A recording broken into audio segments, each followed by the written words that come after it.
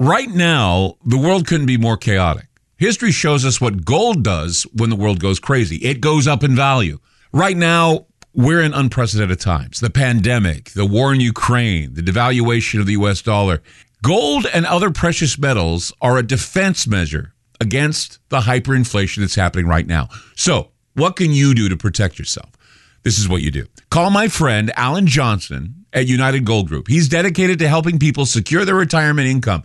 He'll help you with gold, silver, and other precious metals and show you how to set up your own self-directed IRA.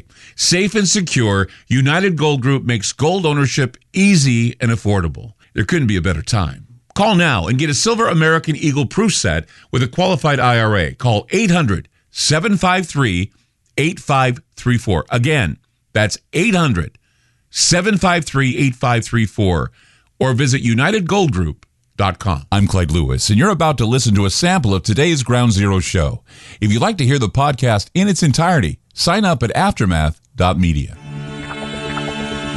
I'm Clyde Lewis, and this is Ground Zero. The numbers to call tonight, 503-225-0860 or 866-536-7469. For the first time in a long time, I was listening to regular talk radio. Not the weird stuff I do or the weird comparisons and the weird ideologies I have. And the story came up about this guy. His name's Sai Varshith Kandula. I guess, I don't know if you've heard, that he allegedly attempted to ram a U-Haul truck into the White House railings. And it said that he had this avowed intent to kill the president, was what he said, or they say he said. He didn't get that far. He just hit the railings, right? Sai Varshith Kandula, obviously a name that sounds like one of the Muslims, but no, it's of Indian descent. I guess he's Hindu. According to reports in multiple papers, they said his plan was to kill Joe Biden and to seize power. Apparently, he thinks Washington's like Wakanda, right? Oh, we're going to go in and seize power from Wakanda. No. He also claims that, or the media claims, I got to be careful. This is such a joke. Okay.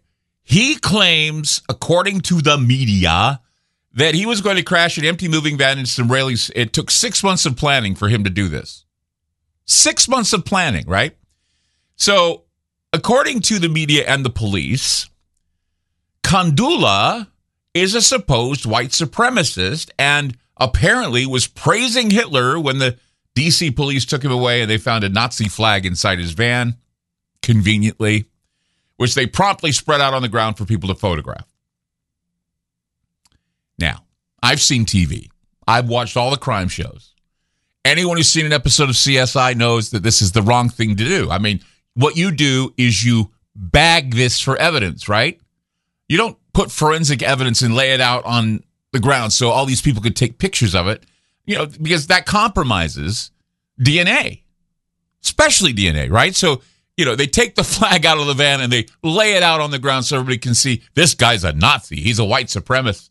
And that photo alone, I would say this, that should result in the defense attorney calling for a mistrial right there. Because they laid it out for the media to look at. That's what's so stupid about this whole story. And I guess there'll be no trial, which would make it even more of another point to hit home about white supremacy being the worst thing to happen to this country, since Alf, I guess. I don't know. He admitted to trying to kill the president. And you know what? He's getting a property damage charge, which meanwhile, the domestic terrorism narrative is just, it's just taken off. So has the idea that white supremacy, that anyone can be a white supremacist because race is an ideology. So anyone can be a white supremacist, including a guy whose name I can barely pronounce because he's Hindu. Yeah, I mean, Sai Varshith Kandula. I not disrespecting or anything, but it's just anytime, you have two consonants together. It's like when I'm doing the Russian stuff. Two consonants together just confuse the hell out of me. I can't read it. It's just, yeah. I mean, am I like looking at this and saying, it's a rare example of a literal false flag, right? They put the false flag out there in front of the U-Haul. And they're programming people to think that this guy is a white supremacist and all they give him is a property damage charge or whatever they're planning on doing with this guy. But in the meantime, the media has their guy. They have their guy, so the president can't be full of crap saying what he said at Howard University when he was saying, white supremacy is the worst thing to happen. And see, that's the problem right now. We're so easily tagged. We're so easily mesmerized. And people with common sense aren't being fooled. But have you ever gotten the feeling that we are so far, so we're far more adrift now than we've ever been in our history? Have you ever felt that way? Have you ever wondered why people are the way they are, why they believe this crap, why they're just saying, well, I believe that's true? And it just sounds so convoluted. I mean, yeah, weird things happen, I agree, but come on. I've seen what happens during crime scenes. The police show up. They put their little yellow tents up that have numbers on them, and then they take the whatever it is. They would take the flag. They would bag it for evidence, and they would make sure that they could get DNA off it to make sure the guy was carrying the flag, right? Didn't do it. They just set it out there for the media to take pictures of so they could get their white supremacist dude. They did the same thing with the Latino kid that was in Texas. They said he was a white supremacist. And that's the thing, is that with the truth and with disinformation, they want to tell you what disinformation is because they're pushing it. And they have plenty of power to do it because we are on a stormy electronic sea where the analogical circle of life has been replaced by the digital. And truths like numbers click into place continuously to lead us in wrong algorithm-controlled directions. This is a trap, okay? And for many people, the trap has been closed, and they're stuck. Reality and truth are moving beyond their grasp as technological forces that they voluntarily embrace push everyday life towards some spectral final act.